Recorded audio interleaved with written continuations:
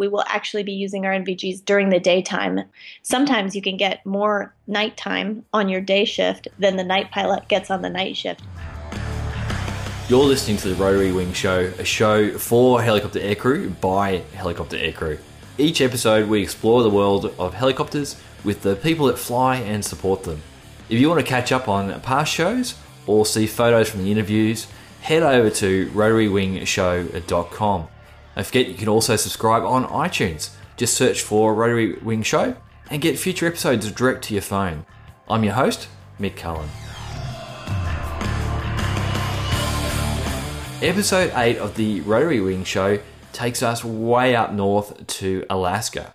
Today we get to talk with Lorena Knapp to find out a little bit more about EMS operations and also a little about flying conditions in Alaska.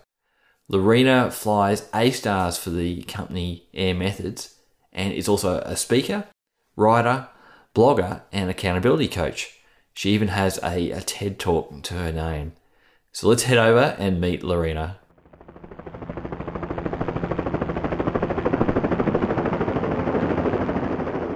Lorena Knapp, thank you so much for joining us on the Rotary Wing Show. And yeah, we've got a heap of stuff to talk about because you've got a whole heap of different things going on besides just flying as an EMS pilot, but also in Alaska and some things outside of flying that are quite interesting too. So we'll chat about those. So thanks very much for having the time to join us today. You're welcome. I'm happy to be here. Excellent. Well, Lorena, let's quickly talk about, so if people are looking and want to get a background idea of you, there's a couple of things out there for yourself, but you've just got a new website you've rebranded, which is Lorena Knapp, so that's KNAPP.com, so lorenaknapp.com, and they can find out a lot of that stuff that you're doing and see a photo of you there, as well as on the show notes for this episode when it goes live. But Lorena, can you tell us, what's your current flying role? Where are you? What are you doing? Yeah, so right now I fly a medevac helicopter. I'm based in a small town called Soldotna, which is on the Kenai Peninsula of Alaska, which is south of Anchorage. The majority of the population in Alaska lives in the south central area. So what I'm doing is we take basically anybody that gets hurt south of Anchorage north into Anchorage to a higher level of care, to what is, the best hospital in Alaska. And then if that person was hurt really extensively, they would be flown to Seattle to get even more care. Like, we don't have a burn center in Alaska, so any burn patients go outside of Alaska to Seattle. And then there is one other helicopter that's same company that's based north of Anchorage, and then they bring everybody from the north into Anchorage from that side. Sure. Okay. So you're basically covering north and south and just getting them to the main point. Mm-hmm. Now, for the geography challenge, so how far from the Canadian border are you guys? Oh, we're quite a ways. I mean, I think that's probably the hardest bit for people to imagine is how big Alaska is. I couldn't fly there in a day. I'm flying an A-Star, so I couldn't fly there in a day. It would be a several day.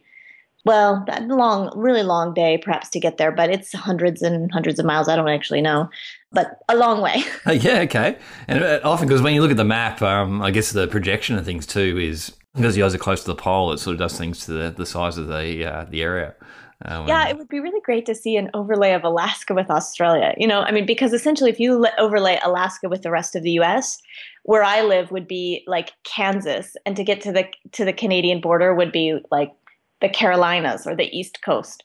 So quite a ways away, half the country away. All right, I'll have to track one down and have a look and see what's been done.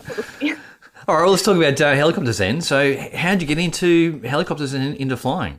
Well, so I'm born and raised here in Alaska, which isn't necessarily that common, but in Alaska, we have a lot of general aviation. It's been something that, aviation and Alaska have kind of grown up together in a lot of ways because everything is so remote. There's not a lot of roads to a lot of places. So airplanes were quite common, and it's not uncommon to own one. And so my dad had an airplane. He had a 185, and I learned to fly in that airplane, which is, I didn't know at the time, kind of a challenge to learn in that kind of airplane, but, made it work.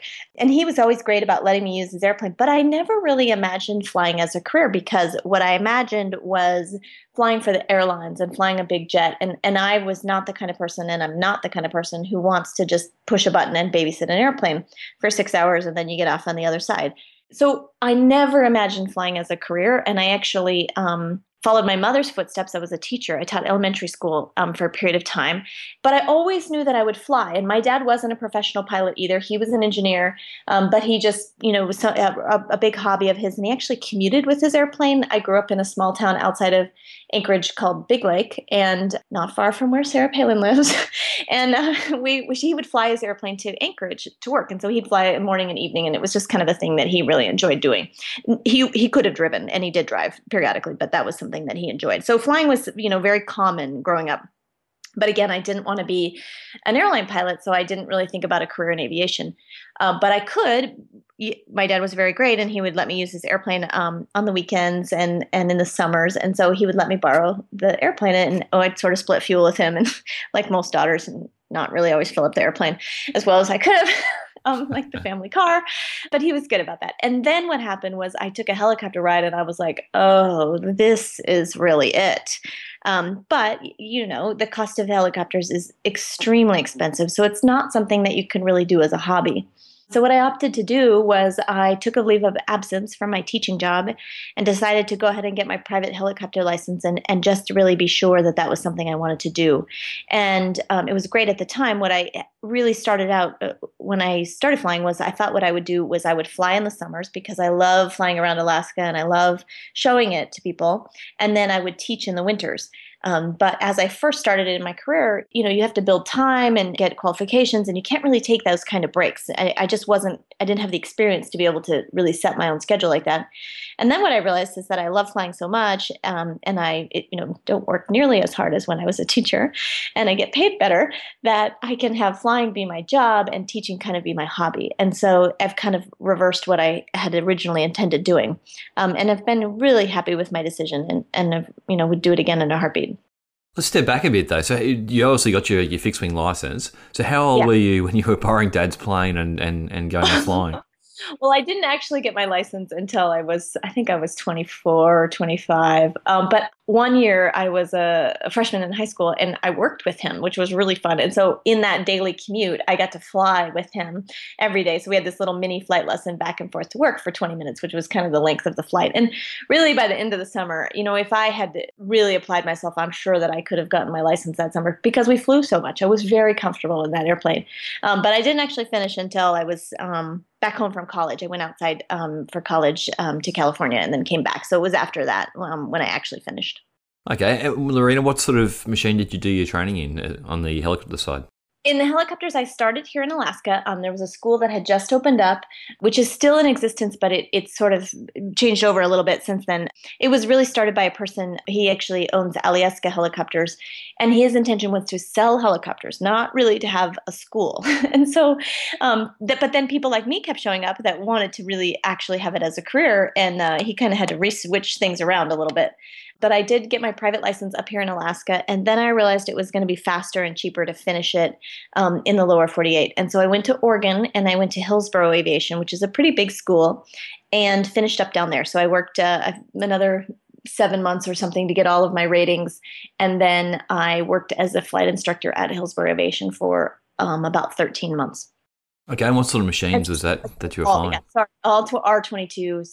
They did have the Schweitzer there, but I never flew it very much. But so all 1,000 hours of time there was in an R22. Wow, 1,000 hours of R22 time. Yeah. Okay, and then and again, just looking at your LinkedIn profile, so you then went to the Gulf of Mexico after that, was that right? Yeah, and so my intention was always to come back to Alaska. And Era Helicopters was started in Alaska. Then they they went into the Gulf of Mexico because they do primarily oil and gas and are involved in the oil and gas industry. And their base of operations at the time was much larger in the Gulf of Mexico. But I knew that if by getting on in the Gulf of Mexico, which was easier to get hired on at, that I would have an easier time of transferring home to Alaska. So I kind of went south to Louisiana to eventually get back home to Alaska. And so I had 2 winters basically flying in the Gulf of Mexico. And thank goodness, because my poor thin Alaskan blood was not going to do well in the Gulf of Mexico. I was afraid of, and my goal was when I started, I either have to get out of here for a season of tours in Alaska, or I have to upgrade to a machine that's got air conditioning. And I started in an A-Star. So I've kind of come full circle in my career. But I had that first winter, and I felt really lucky. I didn't fly a lot, but I was never assigned to a specific contract. So I flew all over the Gulf of Mexico and got to see many different places and many different types of operations and many different types of flying contracts. And so that was a really great experience to have such amount of variety given how much I was flying. And what type of roles were you doing? Was it out to rigs or what was Yes, it? so it's crew change on rigs, but I also was frequently the parts delivered from one base to another. So I flew doors across the Gulf of Mexico from one place to the other. I repositioned a lot of aircraft from one place to another. They also had what they called the loop birds. And so you would actually stay offshore you'd come back on your fourth night. So you'd have 3 nights offshore and you'd come back that fourth night for maintenance. And then you'd go back out for 3 days. And I don't know what it's like in the oil and gas industry in Australia, but in the Gulf of Mexico in particular, there are very, very few women that fly or work offshore. So that provided another whole set of interesting dynamics and complications as well. And in Alaska, I think a little bit more of the frontier lifestyle. It's sort of not that way as much. It's really whoever is here and able to do the job. We don't worry about traditional gender roles as much as in the Gulf of Mexico. So that was really an eye-opener for me to have that sort of bias. And I think oil rigs would be little worlds unto their own as far as setups go. So, all right. And then, so you eventually obviously got back to Alaska somehow. So what happened there? So you were flying in the Gulf? So that first summer then, so I did that first winter flying offshore, and then I was able to do a season of tours in Juneau. And what was really fantastic about that was, one, I was happy to be home, and I hadn't ever spent a lot of time in Juneau. That's, it's quite a ways away from where I live now. I was able to ferry an aircraft up to Juneau, so I flew an A-Star up, and it was really, for me, it was a cool experience because it was an opportunity to really give back. My parents were able to come with me. And so it was really fun to have my dad, who, I had always been sort of his co-pilot. Now he was my co-pilot on the trip up. So we had a great time doing that. And then, I love Alaska and tours. I know people, have sort of a love-hate relationship with tours, but I enjoy them. Yes, you are a little bit on the merry-go-round and doing the same thing and kind of going and then doing circuit. But I mean, it's Alaska. It's beautiful. And then people tell you 12 or 15 times a day, oh, you have the best job in the world. You have the best job in the world, and you're kind of like, yeah, I guess, I do. All right. Okay. So that was a lot of fun. That was that first summer. And then I went back to the Gulf of Mexico again. I got upgraded. I started flying in a 412 actually, and then came back to Alaska for the second summer and did a season of tours in the Denali area, which is probably my favorite area in Alaska as far as flying, and in the Mount McKinley area. And we would do a 20-minute flight, land on a glacier, 20 minutes back. And then we also had a tour where we circled, it kind of went up to Denali and then looked at it and then came back. But, mountain flying, beautiful conditions, interesting wildlife. And again, people telling you all day long, you have the best job in the world. Yeah, it's good to hear that when it just makes everything worthwhile. But your dad must have been absolutely stoked just flying back across the US back to Alaska in a helicopter. Had he done any helicopter flying before then? No. Well, he came down one time when I was in flight school, and I taught him to hover in just a couple hours, which was really fun. And it was pretty funny because I was like, at one point I was like, Dad, this is really expensive. And he's like, oh, I'm almost there. I almost got it. He just wouldn't, let it go. But yeah, so we did that. And then other than that, no, but he was in Juneau and came, and I was able to fly him there. And then was able to fly him in Denali that summer as well. So that was really great. Okay, and you're with Air Methods now, so at some stage you made a jump across to the EMS world. So how'd that happen? Yeah, so I flew for air helicopters for 5 years and did a variety of things. I did those 2 seasons of tours, but then I actually was primarily oil and gas in Alaska with some utility work on the side. And we have platforms not far from the area that I am now in Cook Inlet. And then also on the North Slope, which is, pretty interesting, flying in the Arctic and the different things there. And then, it'll be 4 years in October ago that I switched over to Air Methods and have been doing medevac flying since then. And most of that time in Alaska was still Squirrel? ASAR? Because then when I was flying was 212 and 412, and I actually flew in the 139 and was upgraded and made captain in the 139 and got my ATP check ride and all of that all in one day, which was pretty great. Cool. Yeah. Okay, and there's not many A-stars, we call them squirrels in Australia, doing EMS work. It's normally the sort of larger frame, so 412 and that sort of size. So let's talk a bit about the actual company then, about Air Methods, because, again, us being provincial Aussies, it's not a company I've heard of, but it's actually quite a big company. Yeah, and I was trying to find out before we started talking here whether it's the biggest EMS company in the US. I think so, but I'm not 100% sure about that. But it's very large as an EMS company. There's, 4,000 employees and 400 plus aircraft.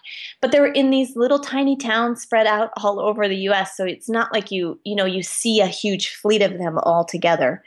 Air Methods was started in the 80s. It started in Colorado and then has just built from there. It's been acquiring aircraft. What's interesting about Air Method is that they, in a lot of ways, have topped out with what they can purchase and acquire in the EMS industry. And so just recently, they have bought Sundance Helicopters, which does tours in the Grand Canyon area. And they also do some utility work there. And they also bought Blue Hawaiian, which does a lot of tours in Hawaii. So they are realizing that to continue to grow, they have to expand into other areas. They also have United Rotorcraft, which does completion work and an interior work for aircraft. So they don't just do medevac only. There's a couple different divisions. And it looks very different because, again, in Australia, and I don't know, maybe it's worldwide, but a lot of the EMS services are very much charity or reliant on funds for grants and things like that. Whereas it looks very much sort of commercial viable. Yeah. And it's a challenge. We've gone through some changes as far as Obamacare and the insurance in the US. And so the repayment rates are changing and there's some adjustment to that. It seems like it's going to be fine, but the repayment rate is pretty standard. I think what they would say is only around 40% repayment rate. So that half your flights are not going to pay you, and which is really the problem with healthcare in the US is that then people with insurance are paying double really because they're covering someone who doesn't have any insurance. And so that's kind of an adjustment. But when I traveled to New Zealand, and we can talk about that story later, but in the US, we don't do rescue. Air Methods does not do rescue. So we can do search and assist, but we don't do any hoisting. It's rare to have an IFR program. And so Air Methods is really, air ambulance. We are the ambulance, not the rescue crew. And that can be quite different in different cultures and different countries around the world. If we had that type of call, which, like just a couple of weeks ago, I got called to a group of hikers and, we had not the greatest GPS location and not the greatest GPS signal because it was in this very steep canyon valley. And when we finally found them, they were on like a 50-degree slope. It's like, there's no way I'm going to be able to pick you up off of that. So what we do in that case then is we call in the National Guard, and that is who does the rescue for us in Alaska, or we also call in the Coast Guard, depending on who's closer. Okay, so those two organizations fulfill that sort of rescue side of things. Yes. Mm-hmm. Okay, the type of flying you're doing then, so is it kind of helipad to helipad, or is it IFR? What kind of operations? Obviously, you're doing nighttime. It's 24-hour ops? Yep, it's 24-hour ops. And so, but it is a VFR program. So we have weather minimums of 1,000 feet and 3 miles, which we often don't go when it's that low because frequently that means we're going to encounter something lower en route. We do have NVGs, so we do fly with those. I would say in my current base, it's 70% inner facility, so hospital to hospital, and 30% something else. So side of the road, somebody's backyard, the hiker that gets hurt, anything like that. We also will frequently do a scene call to another EMS provider. We have all of these small communities dotted through Alaska. And so we will go to their maybe local volunteer fire department, land at that volunteer fire department and meet their ambulance there, and then take that person from there to the hospital. Yeah, sure. So you're really part of a network rather than being like a sole operator. So you're sort of slotting in and moving those patients, through that network. Yes, and we can be dispatched through our police organization and 911 as well. So any of those guys, see an accident on the road, then they'll call us in that way too. Okay, and the basing where you're at there now, how many machines, how many pilots have you got there? Sort of what hours would you do per year? Yeah, so we are just a single helicopter base. It's the one A-star that's here, a squirrel, and there are four pilots. We each work a 7-day shift, and we work a 12-hour day. So I'll do 1 week of the day shift, 7 days straight.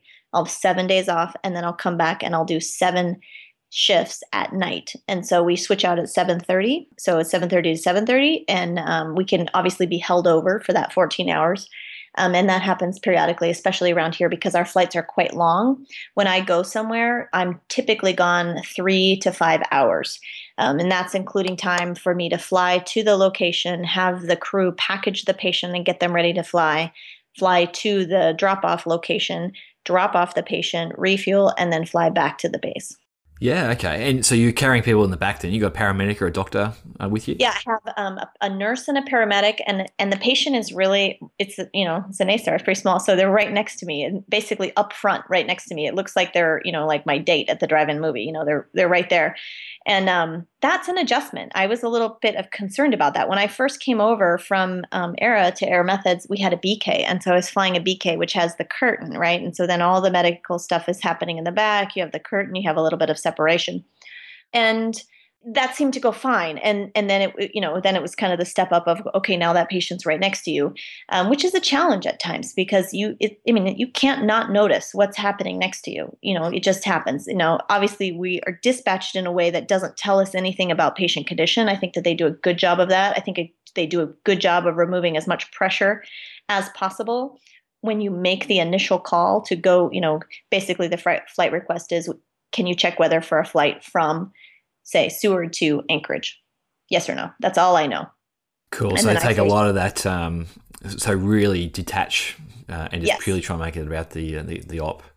Yes. But then, obviously, once I get there, it's pretty obvious how that patient is doing.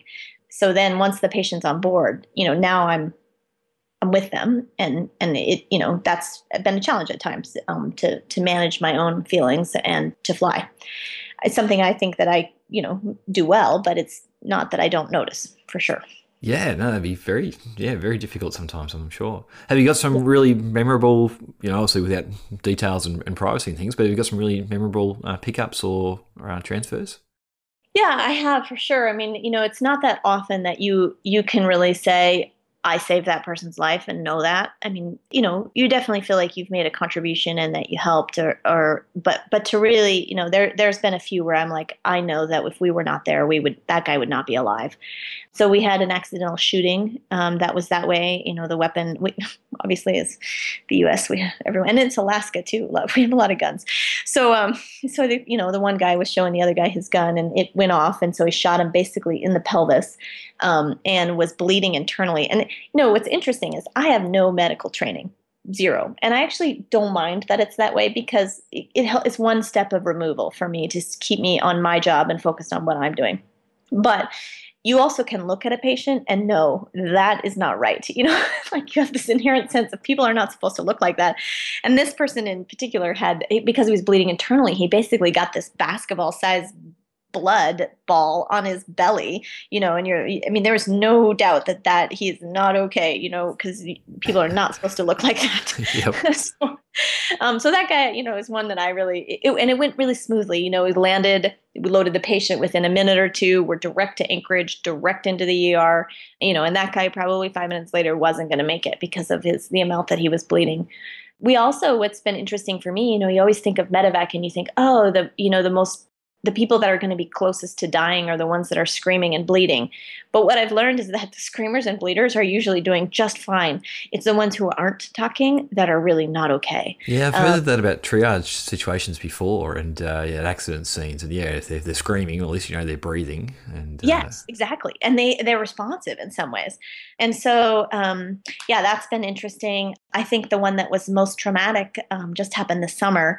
I had 2 really awful calls in a row with because again, we worked that 7 days straight. I only had about 36 hours in between the 2 of them. And one was an ATV accident, all-terrain vehicle, like a 4-wheeler, and was at a wedding. So all the family was right there. The kid didn't make it and have to call it on scene and to see that and all of them crumpling, is hard. And then 2 nights later, a kid was drowning and CPR all the way to the hospital. And, CPR is extremely violent. And to see that on a child right next to you is really hard. So I think that was the call that's bothered me most in the time that I've been flying. And you Yeah, have those wow. moments you're like, oh, I don't know if I can do this. I don't know if I can do this. But, we haven't really talked about this, but my dad was involved in a very serious accident and he ended up dying from it in New Zealand. And he flew in the same kind of helicopter I fly, and I think about him a lot when I'm flying. And I just think, somebody took really good care of my dad. And as a result of the good care that he got, my sister and I were able to join my mom in New Zealand and say goodbye to him. But it's not easy, but I feel like it's important. It's important work because somebody did that for me, and so it's great for me to be able to do that for another family member and to be able to give them at least the opportunity, to do right by their child or their husband or their sister or whoever that is. Oh, absolutely. And look, as we're recording this, the episode hasn't gone live, but I spoke with Etienne, who flies in South Africa, and they do the anti-poaching and protecting rhinos over there as well. And there's certain jobs like that which where you actually feel like you're actually achieving something rather than sort of burning circuits, taking passengers up over a city on joy flights. Some of those jobs out there, like yours, you're actually, at the end of the day, you're really adding something to the community. Yeah, it's a nice feeling. All right, well, let's talk about EMS now and more about Alaska, because again, a lot of folks won't have the chance to fly there, and this might be a good opportunity to find out a bit more about that. So what's flying in Alaska like? What sort of terrains you're operating over and the heights? The whole being close to the poles type things, so your day length changes. Can you talk us through some of those aspects? Yeah, so the terrain in Alaska is really varied. And so depending on where you are, it can be really flat, which is not what people imagine at all, very wet and delta-like, or, quite mountainous. And I sort of live in the area. Anchorage is surrounded by mountains, but it's not mountainous at the actual town. And so the base that I'm at is 150 feet above sea level. And the highest mountains in the area on a flight to Seward, which is a common flight, it's 6,000 feet. But unlike some places in the US, our mountains they're quite technical and the terrain is really impassable at that altitude. And so it's, very jaggedy, very sharp edges. You get above tree line very quickly here. It's 2,000 to 3,000 feet in the area you're above tree line. So it's beautiful. I love it. But I am flying through the mountains on that particular flight. But then a flight to the south is relatively flat. It's only, 2,500 feet. Maybe there's some hills that we go over and then back down to the sea. Anchorage itself is pretty close to sea level. So I think that's sometimes when people imagine Alaska, you think, oh, it's really high. And in particular, I'm thinking about people in the US that are from like Colorado where, they start at 5,000 feet. Well, we are starting at sea level and then we're going to the 5,000 and 7,000 feet. But it's not common for me to land up there because nobody lives up there. It's too cold and too remote for people to live there in the winter. Now, we do occasionally make flights to Denali Base Camp. There is a rescue helicopter that is based there, but it is a stripped-down B-3 A-Star. All they do is pull them off the mountain and bring them to base camp, and then we come in and pick them up at base camp and bring them to the hospital. So base camp is I think it's 7,500 feet or something like that. So it's not particularly high either, but it's all glaciated. And me personally, am flying over glaciers on the way to Seward, which I mentioned is one of the places that I frequently go to. A very big ice field, actually. It's really cool. So that's something. It's very remote. As I said, I fly over a lot of areas that do not have good forced landing areas. I will be in the trees or a swamp. There's not a hard surface. It's often uneven. So, I always tell my crew on the best of days, we're probably going to roll the helicopter on the auto coming in because it's not going to be flat. And, it's just something that we accept. Yes, the daylight changes. So it's starting to get dark now. Pretty much during the summer, we're in the area that I live. We have about 20 hours of daylight, and then it kind of gets dusk. So if you're on the night shift, you do not need goggles for most of all of June and nearly all of July. Now I'm on the night shift this week, and I am using my goggles. It is hard dark at about 10 p.m. to 6 a.m. or so.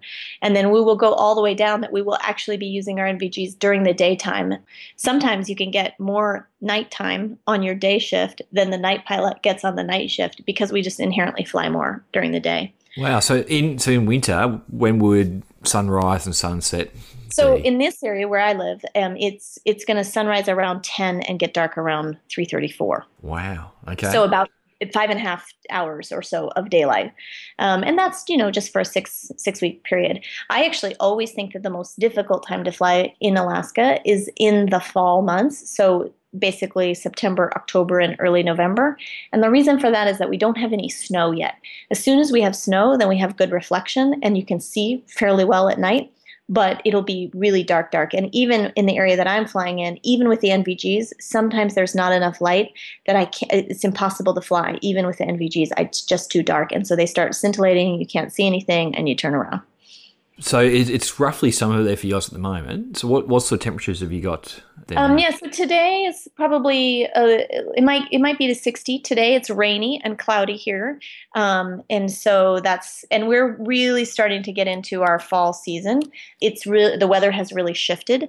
We can have rain in the summer and IFR conditions from the rain in the summer, but we actually had a really nice summer. We had very few weather turn downs or flights that we turned down for weather this summer. And it's easy. It's easy to make a weather decision in Alaska. So one thing that we have, which is really different from the rest of the U.S., is that we have aviation weather cameras.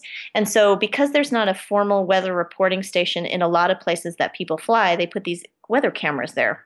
And what they'll do is they'll put them on the side of the mountain or in a pass somewhere, and it takes a photo every 30 minutes, I think is what it is, or sometimes it's even less than that. But they know that they'll mark some known landmarks, like this peak is this high, or if you can see this thing, it's this many miles of visibility. And so we use those cameras as a lot of primary weather information because where we're going, the places that we're going are few and far between. So you're trying to interpret the weather in between. And so that's where we use those weather cameras. And it doesn't exist in the rest of the U.S. They don't have those. The problem is they don't work at night, right? So you're really guessing. And so, for example, last night I had a flight that was a scene flight to a location that was only 18 miles away. The weather in the two places in between were, 3,300 feet, 3,400 feet.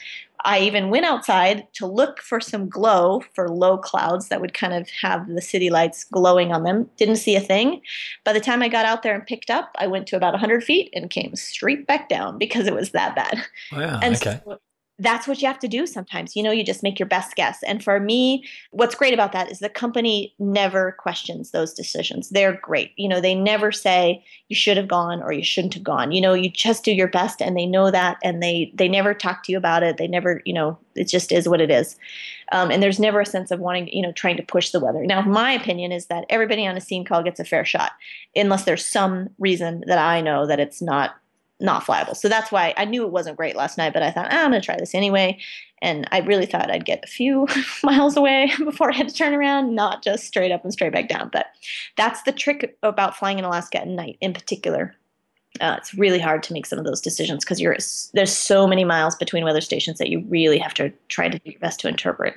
And as you said, it's not as though you can stop halfway and land somewhere and wait it out. Often you're kind of committed. Right. And like I said, frequently when I'm going, I'm saying yes. I believe the weather is going to be good for 3 to 5 hours, which is a very long time in the winter to say, okay, yeah, the snow is going to hold off. Yeah, we're going to be all right. Now, obviously, we can get to wherever we are and we can sit there and wait and, take longer and come back. And, there's lots of options within that. But that's what I'm trying to do is I'm trying to say, yes, we can get there. We can bring the patient to the location and we will be able to get back without getting stuck. And there's been times where I certainly had to turn around and go back to Anchorage, times when I've left here and had to turn around with a patient on board. And the reason we don't like to do that is because now that person you've more or less delayed the medical care for that person because of that time gap that has happened. So we really try not to do that, but you just do your best that you can do. Yeah. Now, in flight manuals, there's always a section about cold weather ops, and most of my flying's been in Australia and the northern part of Australia and Queensland, so I kind of flicked through that chapter pretty quickly. So things about de-ice and even different types of oils and fuels and things like that. Do you get into those sorts of considerations in winter? Yeah, so we do add an anti-icing to the fuel where I am working right now, and that's common. And everybody just it's an additive that's put into the fuel, and it's just kind of a supplement that's put in there, and it's ratioed for you. Like we have in our fueling stations, the mechanics actually take care of that for us. We do not have anti-icing as far as the blades. And so that's, you're not flying in icing conditions. Even when I was flying on the North Slope in the 139, we did not have anti-icing as far as that.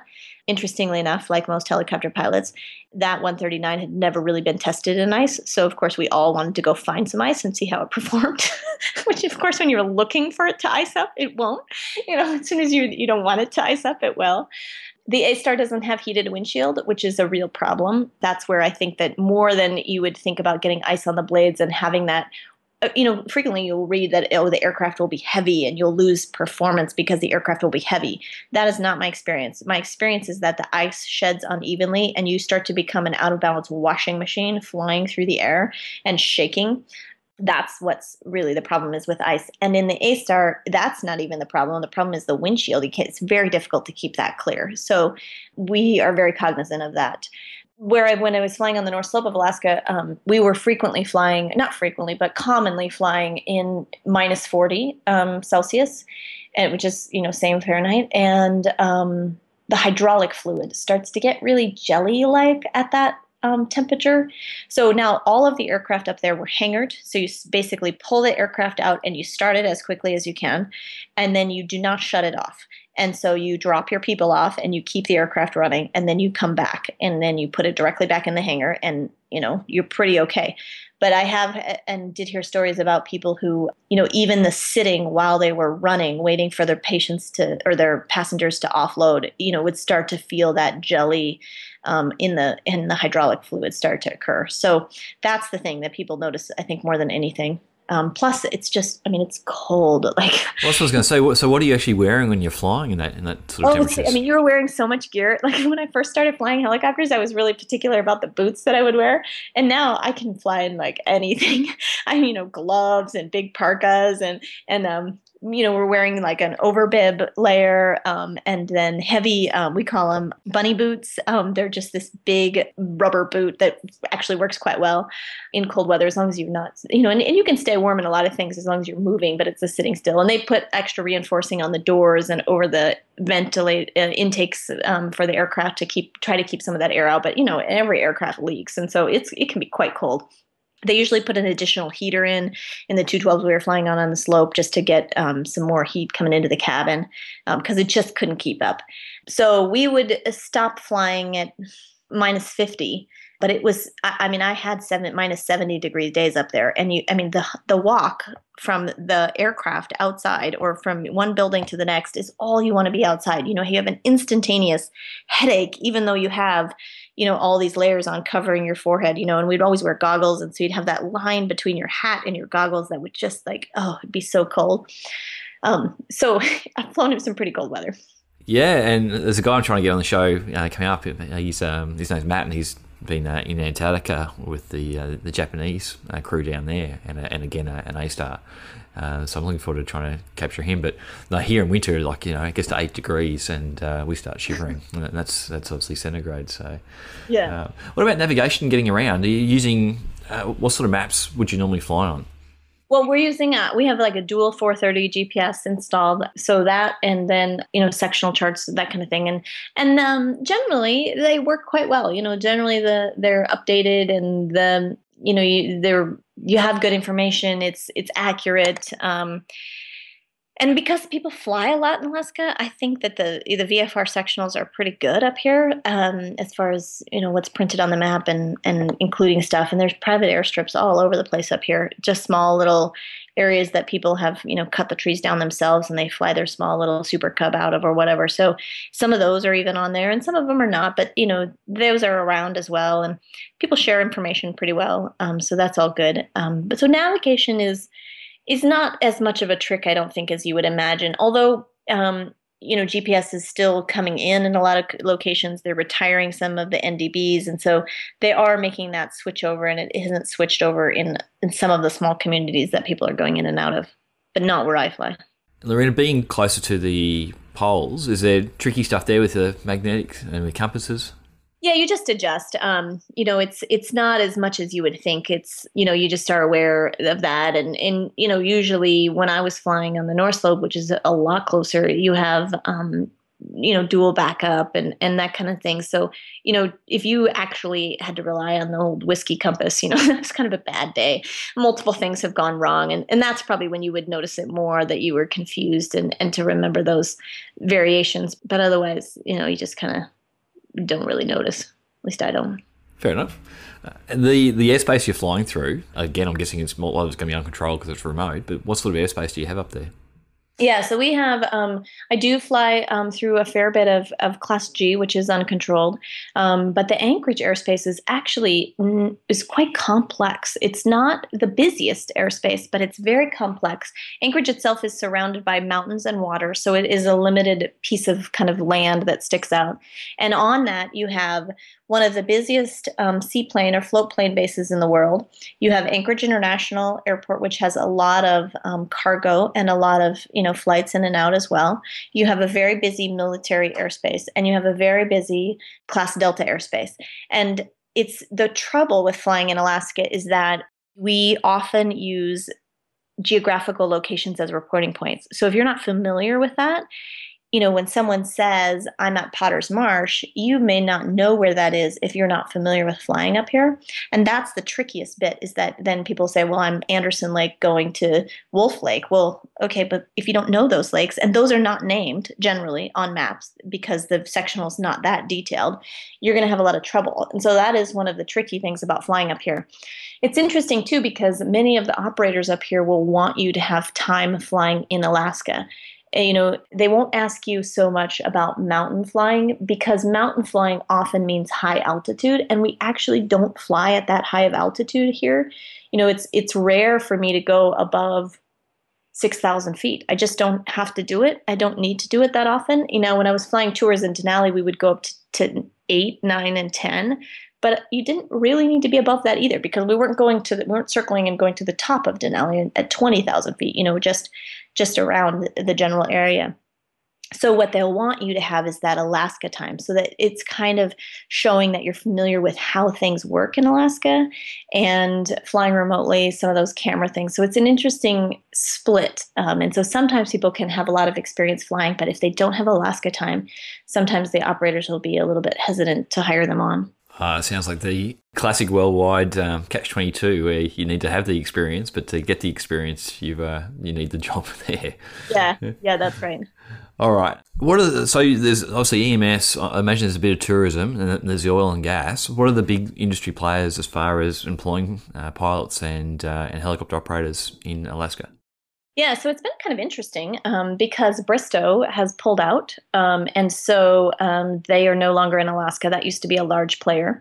Era Helicopters is still up here. They're definitely large.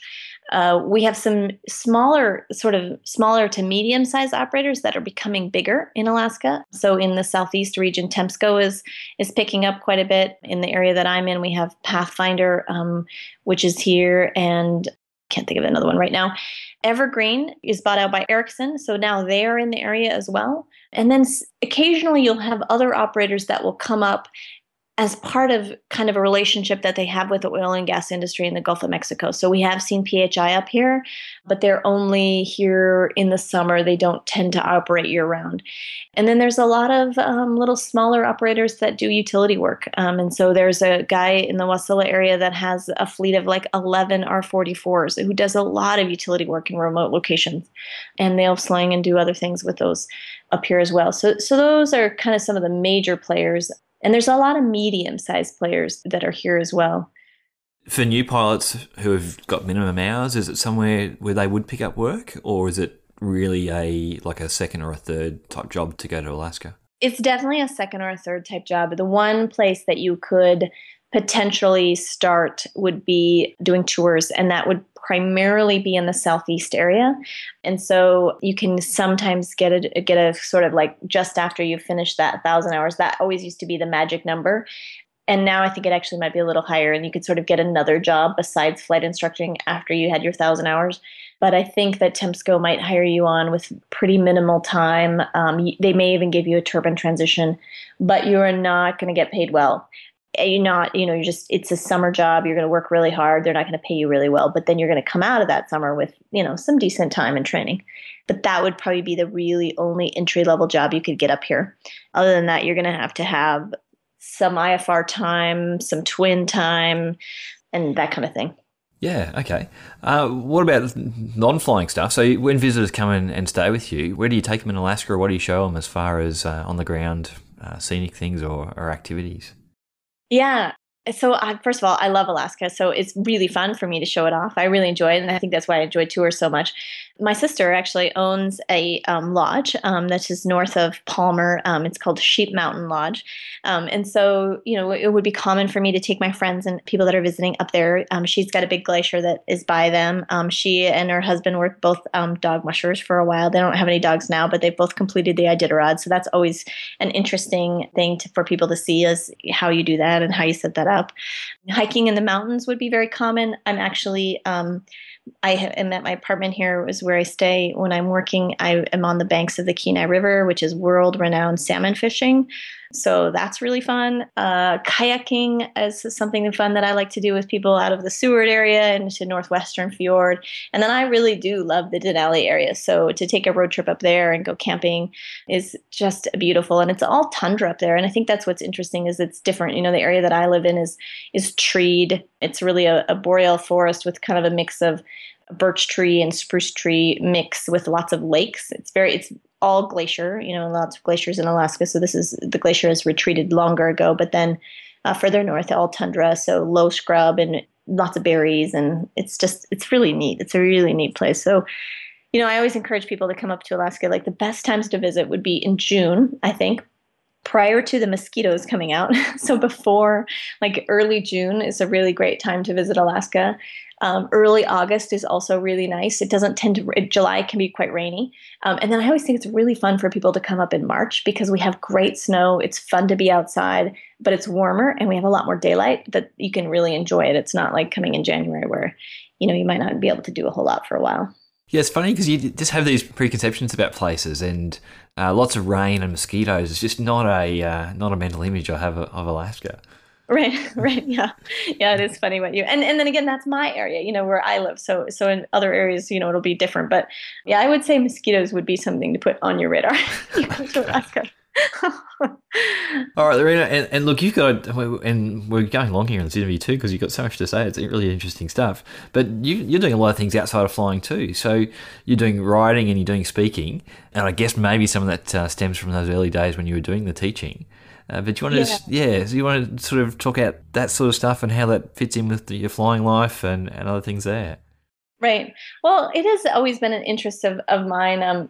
For many years, I worked with a program of the 99s, which was called the Professional Pilot Leadership Initiative, and we did mentoring for other female aviators. And it's really a cool program because it's all online, and so we had women all over the globe that we would work with, and it's kind of a 1.5-year program to kind of get them to meet their goals. And that's something that I feel very strongly about. If you were to ask me, what's your passion in life? My passion in life is really to have people achieve their dreams. And for me, that's been helicopters, but it's also really seeing other people achieve their dreams. It just brings me joy. And so I enjoy doing that. And, my dad dying was a lot of a wake-up call in many ways. And I do have a TED Talk around that. I kind of tell that story, which you can link to on my website. But it's really the idea of, there's no more, some days. Like you just don't know. And that was how I was raised in my family. I don't think I would be a helicopter pilot without having some of those core values instilled in early on of, you kind of choose your own adventure and you make your own way and you can do anything you set your mind to. But to see, it just really becomes very real and very personal when you lose someone. And, certainly my dad did not expect that was going to be his last day. And I think that he probably went out with riding his motorcycle in New Zealand is a pretty great way to go out. He would have, been very pleased with that. But it really makes you pay attention to what really matters and really focusing on that. And so that's kind of the theme that I have on my website and with the work that I do. is really thinking about that. And I have a group of women that I work with, which is an accountability group. And we work weekly and meet up and talk about, what are they up to in their lives? What's stopping them? And how do you work through those obstacles? And it's pretty fun. I really enjoy it. And it's a nice balance. EMS flying is, it's kind of it's either on or off, feast or famine. So we fly a lot more in the summertime, but it's a lot quieter in the wintertime. And so it's kind of a wintertime thing for me to do while I'm at work. It's kind of like being a firefighter, an EMS pilot. And so between flights, I do writing and I work on some speaking engagements and do some things like that, which I really enjoy. It's really fun. Oh, that's very cool. And the Professional Pilot Leadership Initiative, is that something that's still going on? Is there a website people can go to? Yeah, it's you can go through the 99s and then there'll be a tab on there for Professional Pilot Leadership Initiative, and you have to be a member of the 99s. But other than that, it's like a $20 application fee. It's super easy, and you get assigned to someone who's kind of matched up with where you are, or maybe a couple steps ahead of where you are in your career progression, and just someone to kind of talk to. And there aren't a ton of women in aviation, so it's a kind of a great support network that way as well. And it was for me going through as I said. All right, this could be a whole new conversation, but I haven't heard of the 99s. I've heard of Whirly Girls, but so 99s, it's a female pilot. Yeah, it was actually started.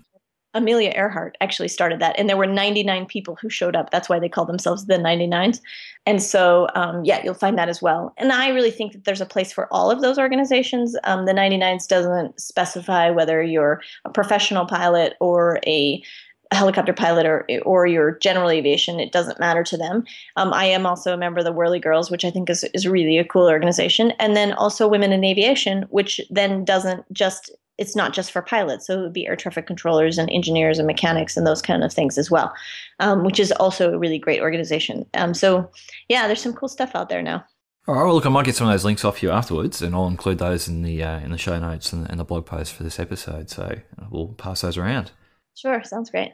Look, thank you so much. I think that's probably out of time as far as people's attention, and they've well and truly got to work and sitting in their car park if they've been listening on their commute. So, Lorena, thank you so much. There's a heap of information there and really, really interesting. So it's great to see that you're back in Alaska and where you started, and you definitely sound passionate about it, and you're doing a really important job there.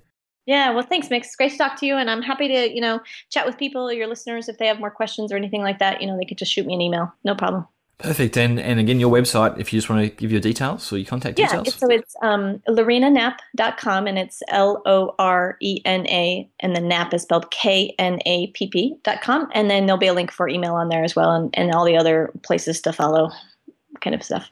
Perfect. Okay. Thank you very much. All right. Great to talk to you, Mick. Thanks.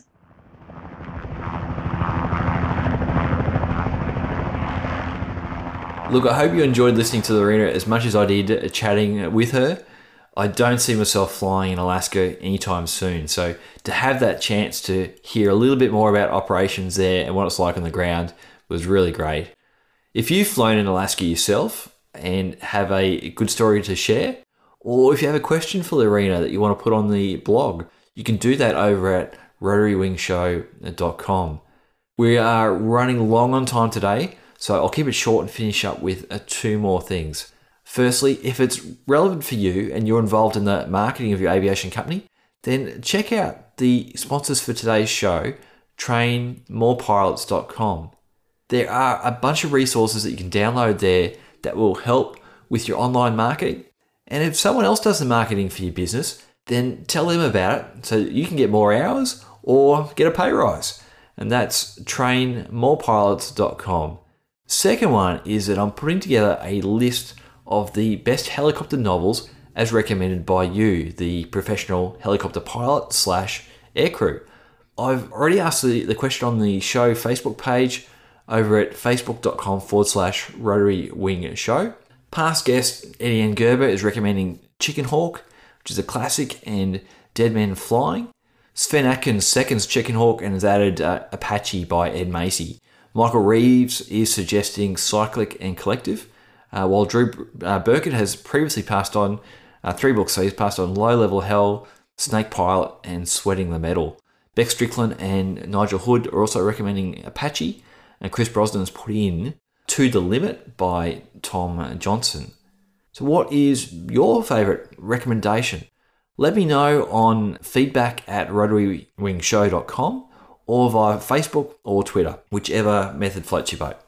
I'll collect all those responses and put together a PDF so that you can see what other aircrew reckon are essential reading. To make sure you get that list of books and get notifications of when future episodes are posted, then head over to the website and sign up for the email list. Next episode, we are talking with John Ecott, who joins with us and shares his amazing flying career that spans across the Royal Navy, offshore oil and gas, search and rescue, police, fires, aerial photography, aerial crane work, banner towing, and flying in the Antarctic, just to name a few. In John's words, he has never had to work a day in his life. Thanks again for tuning in. You've been listening to the Rotary Wing Show. I've been your host, Mick Cullen. Don't forget to share the show on social media and bring over your fellow helicopter fanatics. Thoughts and opinions expressed on the show are those of the host and interviewees and don't reflect those of their employers. Till next time, fly safe.